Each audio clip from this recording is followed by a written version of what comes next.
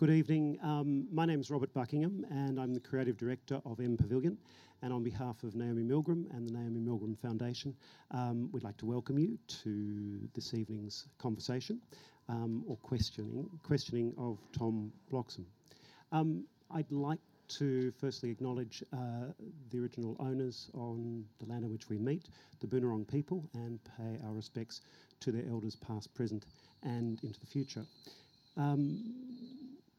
This is a lovely evening. Amanda Levitt, who designed M Pavilion, came to Melbourne several times, and of course it never rained. So she felt that the building, of course, didn't need walls. And in many respects, it's a very beautiful building because it's so open. Tonight, we have the experience of having a little bit of rain, and it's working beautifully. So Tom, who's a friend of Amanda, can report back to her that A, it does rain in Melbourne, and B, that the roof doesn't leak. So I'd also like to say how delighted we are to be working with the University of Melbourne on this talk. The University of Melbourne have brought Tom to Australia and have organised for him to come and speak to you tonight. So I'd like to introduce Professor Alan Pert.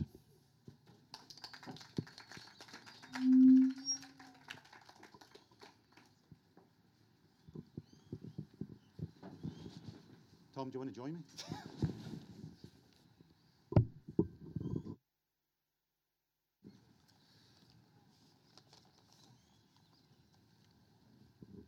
Well, thank you everyone for coming along on what is traditionally a very Scottish summer night. I've been getting text messages all day from people saying, is this event still on? Which is the wrong thing to be asking a Scotsman, I think, who's been living with us for 40 years, this kind of weather. Now, I'd like to say a big thank you to Naomi and Robert for all the support putting the event on tonight. It was really a fantastic opportunity for us to extend Tom's lecture, which he gave on Thursday night up at the faculty. And it was quite an incredible lecture for anyone who saw it. Anyone who didn't see it, we have recorded it, and it will be going live in the next couple of weeks. You really need to take some time to watch it. It's a kaleidoscopic tour through 22 years of the work of Urban Splash. And it was 400 slides delivered in just under 60 minutes. So it's quite an event.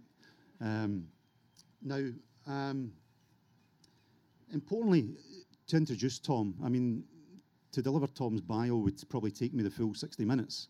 And you're all with the opportunity to go online and see the wealth of Tom's experience and Urban Splash's role in development in the UK over the last 22 years.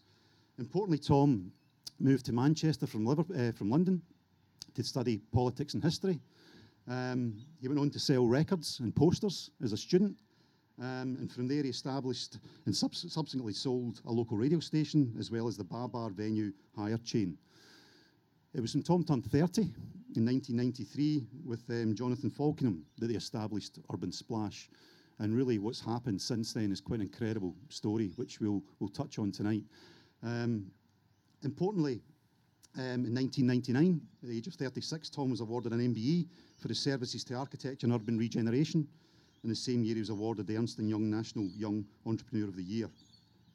Importantly, as well as being chairman of Urban Splash, Tom was also chair of the Manchester International Arts Festival and a trustee of the Manchester United Foundation Charity and the Bloxham Charitable Trust.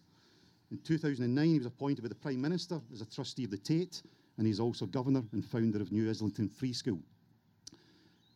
Previously, Tom was also the Chancellor of the University of Manchester from 2008 to 2015 and founding chair of the Centre for Cities think tank. He's also director of Liverpool's Capital of Culture Company and chair of Arts Council England North West, a trustee of the Big Issue in the North, and a member of the government's Property Advisory Board and Urban Sounding Board.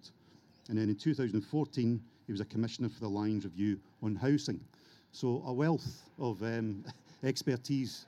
Now, what happened on Thursday is that the lecture, we didn't have a Q&A. We asked people to hold over and email me questions, send them through Twitter. So I've collected a number of questions that I want to pose to Tom tonight. But importantly, we really want to engage the audience. So importantly, we want to bring people into the conversation. It's not all about Tom and myself. We really want to touch on issues that are relevant to Melbourne and Australia. But I really wanted just to start by talking about my experience of, I graduated in Glasgow back in the tail end of 93, 94. And it was a time where we were hearing huge discussion about grand visions for the city and grand master plans. Constantly seeing documents being produced, talking about these 25-year visions for the city and the transformation of the city. But interestingly, what was happening on the ground was a transformation at a very small scale. And in particular in Glasgow, the major transformation that happened back in 1991 was with a bar. And interestingly, it was designed by Ben Kelly, a designer who had emerged out of Manchester, more famously known for the Hacienda, which was designed in 1982. Now, Tom's someone who started off life with bars. In bars. In bars, yeah. But I think, importantly, the music scene, that wider cultural agenda that was going on in cities back in the tail end of the 80s and the early 90s, what was going on in terms of music, in terms of art, that social scene, I think, is something that probably had a huge impact on Urban Splash. And it'd be great just to hear more about that. I mean, what's your perception of the Grand Master Plan, something we still live with in our cities, and the role of small-scale incremental change? I mean, the story for me was I came to Manchester in 1983 as a student. Didn't really know Manchester, and I'm a very lucky guy, and I found myself in an amazing city at an amazing time. And there was sort of a renaissance going on in Manchester. And at the time, Manchester was a post-industrial city. The industry that made Manchester famous and rich had collapsed, the textile industry. Literally 200 people lived in Manchester city centre when I arrived there. You couldn't buy a pint of milk. There wasn't a doctor's, there wasn't a dentist. Shutters came down at night at 5 o'clock, and everybody fled to the suburbs. And businesses were moving out and opening up in business parks in the south of the city, and people who could were moving away further and further away from the city centre.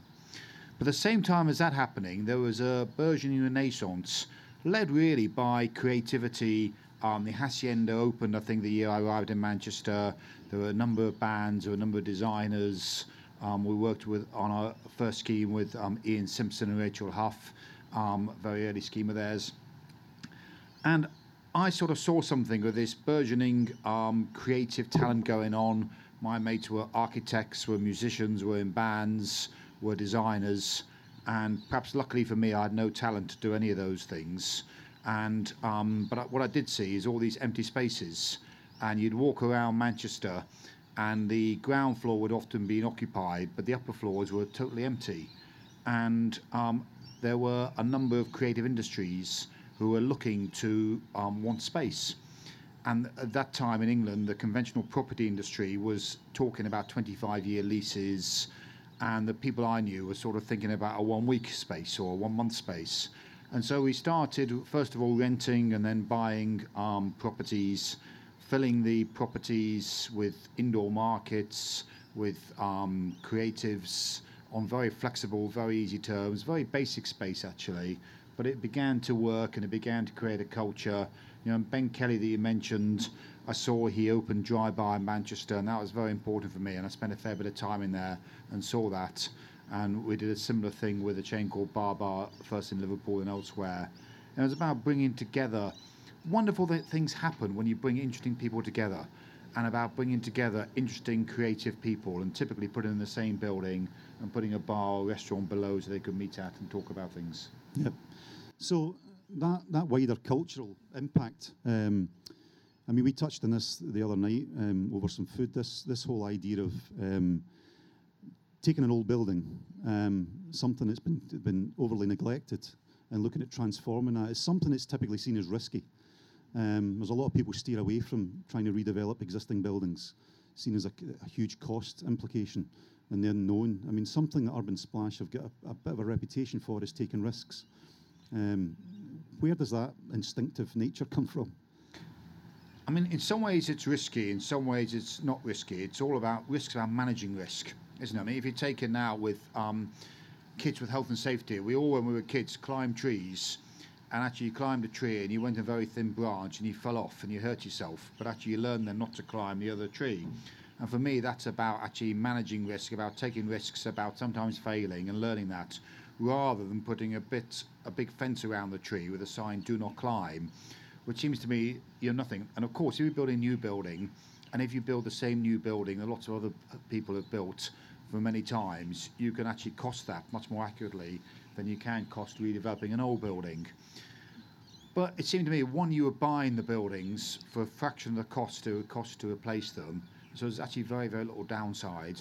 The first big building I bought, I actually bought it from the auction, and the story of that one is the owners had applied to demolish it because it was worth more as a level car park than it was as a building. It was actually an old Victorian petticoat factory and quite an attractive building. And the planners, in their bravery, actually refused some planning permission with no grounds whatsoever, because the guy could have just gone and demolished it if he wanted to, and he was quite within his rights. It was his building. But we bought it, and actually we then developed it into managed workspace. And yes, we didn't know how much it was going to cost us, we didn't know what we were going to do, but we did it very, very cheaply for about £20, $50 a square foot. We converted it, and in phases over 2 or 3 years, and basically just inhabited with people.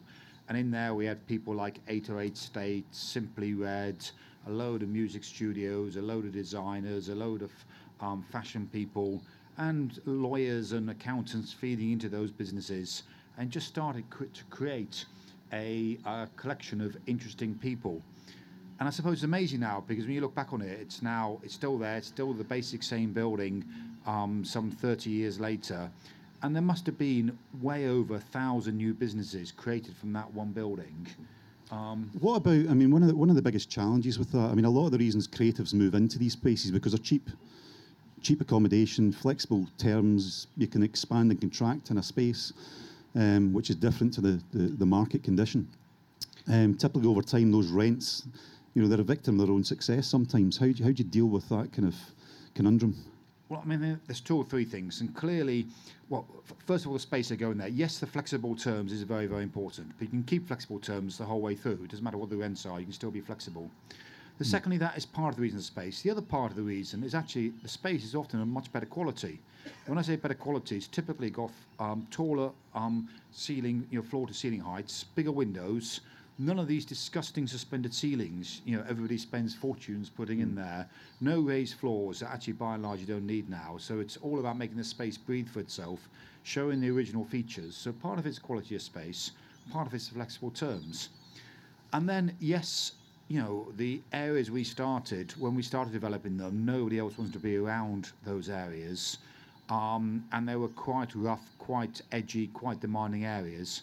And as time's gone on, they've become more and more central, and more people wanted to move in there, and the sort of businesses have been in there.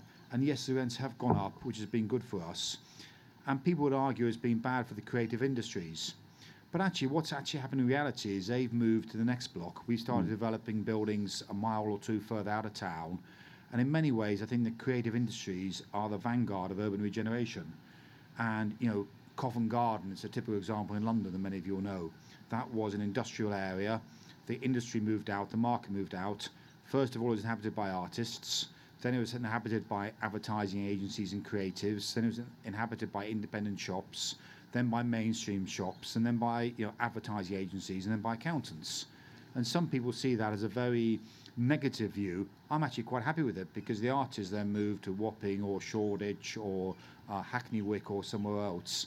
And actually, they are the vanguard of the urban revolution, and they help regenerate different areas. And I think you have to support them and help them do that. But I think cities aren't static. They are living, growing, changing organisms, and it's about actually feeding those organisms and changing them and supporting the change, rather than saying something's got to be the way it's always got to be. I suppose coming on to that, this whole evolution of cities, I mean, the role of design in that, I mean, you've got an incredible portfolio of not only projects but architects that you've worked with over the years. Now, you've worked with some of the most established ones. You've actually, I would say, kick-started a lot of careers. What's been the learning experience for you, and what advice? I mean, there's a lot of architects in the audience tonight. What have you learned from that? What's some of the best and worst experiences? Well, I mean, we love working with good architects, and the most important job you do when you buy a site, well, probably the first thing you've got to do is you've got to have some sort of vision about what you want the site, what sort of use, what it's going to be, what you vision for it. And then the next important thing, and the most important thing of all, is to pick the right architect. Because if you pick the right architect, everything else will follow. And so we try to spend a lot of time and energy and effort picking the architect. And many developers are afraid of architects, and they say that every architect or every good architect wants to make their life's project, their big thing, their life's vision with our money. And that's absolutely true, but actually that's a positive thing. And I want to work with architects who do that, because that's far better than working with journeyman architects who are simply after another job and simply going through the process. And clearly, you know, you want people like that. I want architects who are lying awake at night, worrying about where the shadows are going to come in through the windows, worrying about what the experience is of everybody walking into the building, worrying about what the experience of people walking past the building. And those architects who are passionate about the building, who believe that actually the buildings are really important, are the people we want to work with. And so, you know, and I think they make good buildings, and I think it's a joy to work with great architects. The other thing that you're, I mean, I know so many architects in the UK who would seek out urban splash competitions. They knew it wasn't just a tick box. There was a certain agenda and focus on design quality. To you, what's the importance of the design competition? How can we utilise that a lot more? I think design competitions are a great way of doing all sorts of things. You can't always do them because you can't always publicise them. But we've done a lot of design competitions, and we do them for a number of different reasons. One, it's a fairly open process to actually discover new talent, discover people you've not worked with before. Secondly, you'll get 100 different ideas about how to use a site, which are all interesting. Thirdly, we tend to use them as a device to bring in all the interested parties. So on the jury, we'll often have the leader of the council, English Heritage, the local residents association, people with an interest on the site. So you bring them inside the process rather than outside, so they're part of the process. And then you get a huge number of different ideas from different architects.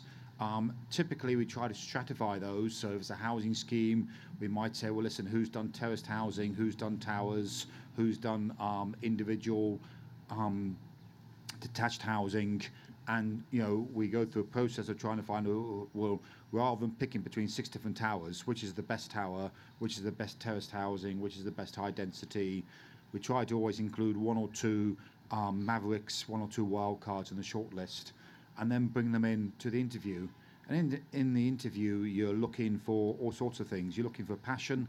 You're looking for somebody who's going to be really, really committed to the project, somebody who believes in the project, and you want to meet the person who's going to work on the project. You don't want to meet the head of the practice who's going to waltz in and waltz out. You want to meet the individuals who actually work on the project and who believe in it, who understand it.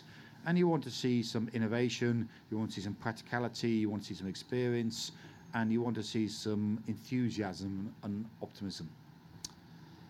Now, speaking with an interest in teaching, is there anything you think is missing from the education of the architect just now in the design community? Is there something that you think is fundamentally flawed in the education of the architect? Well, I'm not an architect, so I'm probably not the best person to ask. I have no expertise.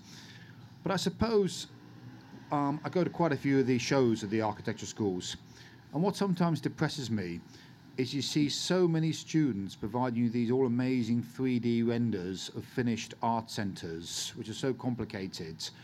And in a way, I'd rather see a very simple studio flat or a bedroom or something that's very, very simple that somebody's really thought about and done, rather than just the clever.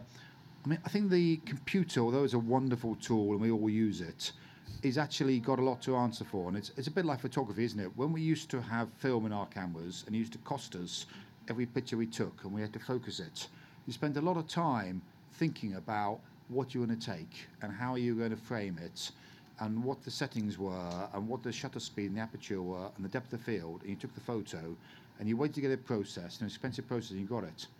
Likewise, architects, when I started in business, were hand drawing everything. Shows how old I am. But when you put a line on a piece of paper, you think very carefully about it, because if you got it wrong, you had to Tipp-Ex it out or scrape it out with a scalpel, and it took you ages to do that. And it meant that people were much more considered with what they were doing. And so, in a way, of course, you need to know how to use CAD and 3D computers and fantastic, but also I think to be able to draw freehand is very good.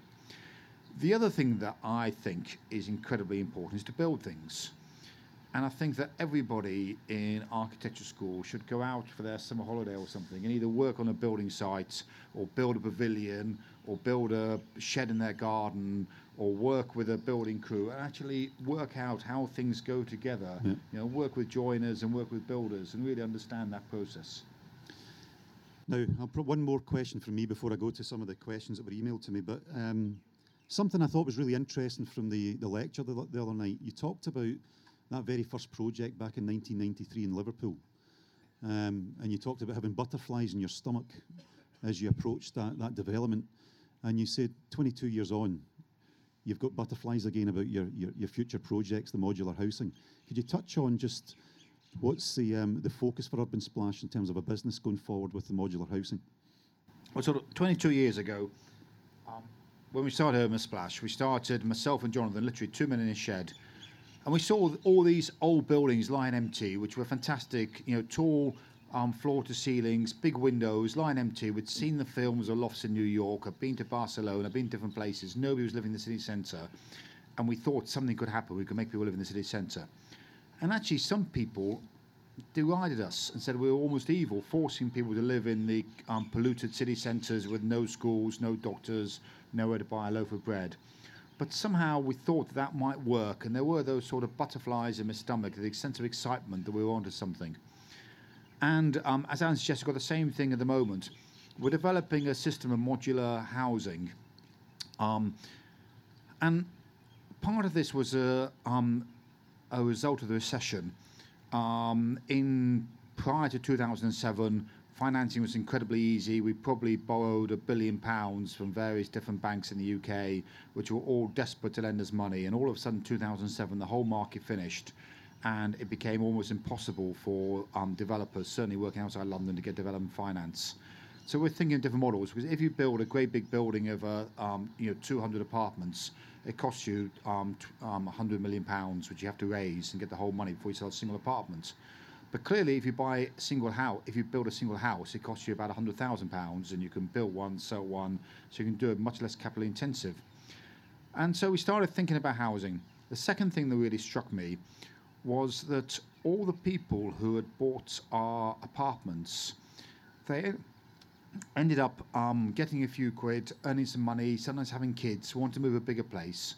None of them actually bought a new build house. They all went and built Victorian or Georgian terraces, and the first thing they did was knock all the walls down and put in contemporary bathrooms and kitchens.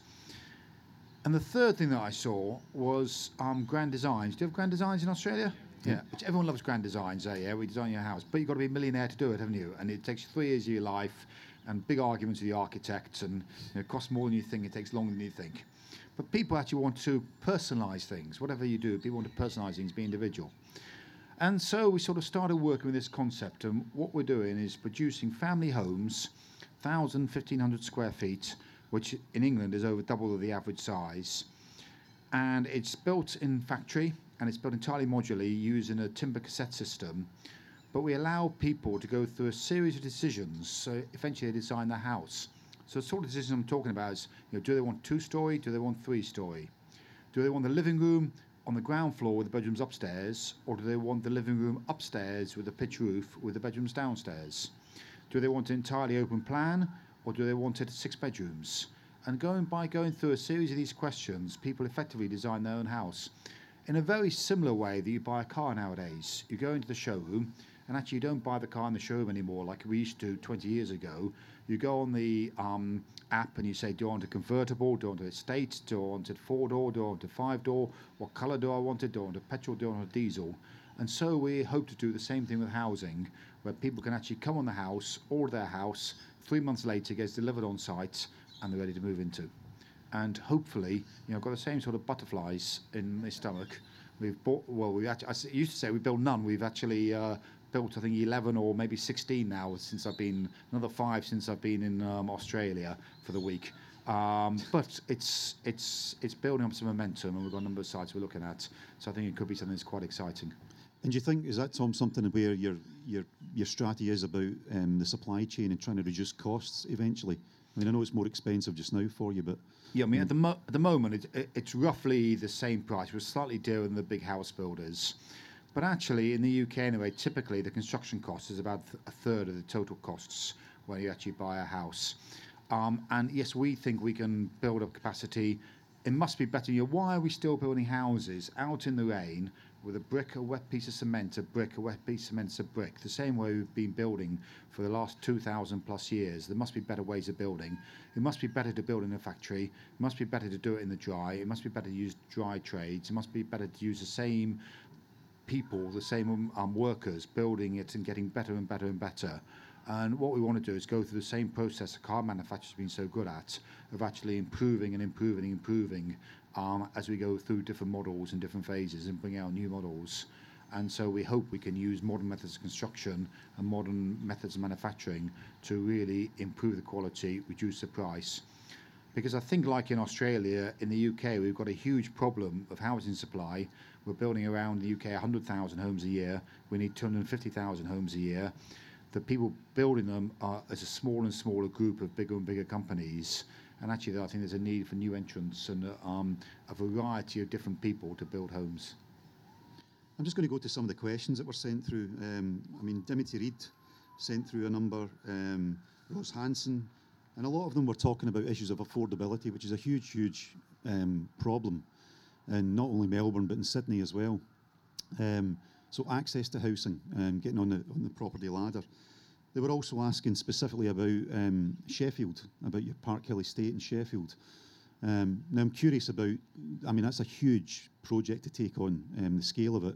Also probably the stigma attached to it, but what Dimity and Ros were asking about was, what is the mix within that? How do you maintain a social mix within that context?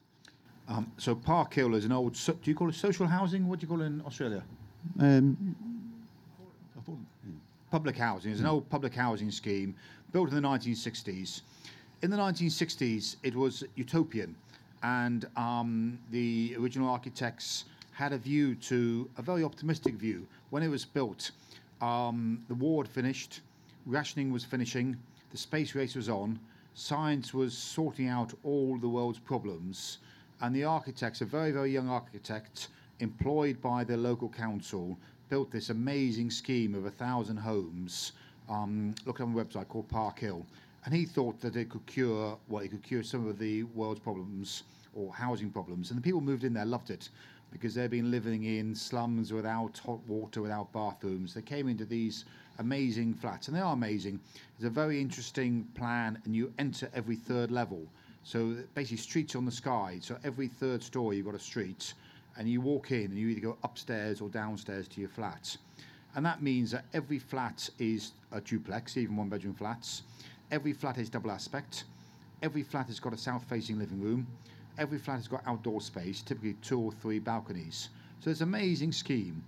But like many social housing schemes in England, it went through a few years of being very popular, and then slowly, through lack of maintenance and through, in my view, bad tenant allocation, became worse and worse and worse. And eventually it was used to house short-term asylum seekers. There were problems of drug abuse, of antisocial behaviour, and most people living there who could voted with their feet and moved. There was a move to actually demolish the whole thing, but that got stopped by being listed by English Heritage. And then the council had a competition to find a developer to actually regenerate it. We were lucky or unlucky enough to win that competition, and have been working on it over a number of years. But it's an amazing project, and actually it's going to be very successful. And we've brought it back, we've reclad it, we've changed the image of it, we've done a lot of work with all sorts of things like art exhibitions. We've got the Arctic Monkeys to wear T-shirt. We've made T-shirts, Je t'aime Park Hill. I love Park Hill. Because like Marmite, some people loved it, some people hated it, and we want to change the hate to the love. We took it to the Venice Biennale. It got on the front cover of the design magazines in England. The BBC made a documentary about it. So all sorts of soft marketing things. We brought the creatives in there. And now it's becoming, we're creating a whole new quarter of Sheffield, which we call the mid-century modern quarter. And rather than hiding the concrete, we're shouting about the concrete and celebrating it and bringing people back to live there. But I mean, we're selling the apartments for £100,000 for one bedroom, £140,000 for a two bedroom. So it's being sold, in my view, very, very, very, very affordably. We've also promised all the existing residents who are still there, and the people who are still there, we're very resilient actually and love living there. And so we promised them a brand new flat on the same terms as their old flat. And we did that by working with the Housing Association with it. So there's a variety, and some are for rent, some are for sale, some are social housing, some are shared ownership. So a variety of different tenures to allow what hopefully be a very interesting mixed community. One of the things about it is the common areas, the open space at the ground. I mean, it's a huge burden in terms of maintenance and looking after these spaces. I mean, is Urban Splash doing that? Is that something you manage? Well, whenever we do these things, it's called Park Hill because it is a park on the hill, and there's a lot of open space, and you've got to work out how to manage that. And we can't really afford to leave it to Urban Splash because we won't be here forever, whatever ever means. And so what we try to do is set up management companies where there's some income coming in, typically from service charges, from ground rents, sometimes from an initial dowry if we need to do it to get it going. And then we try to actually manage things so they're actually very cost effective to manage. And we, try to use interesting materials. And on occasions, we've actually employed our own park keepers. We've employed a management company to look after them. So all sorts of different things. But it's actually about thinking about it and thinking about the long-term vision of who's going to look after them and making sure the funding's there so it doesn't deteriorate.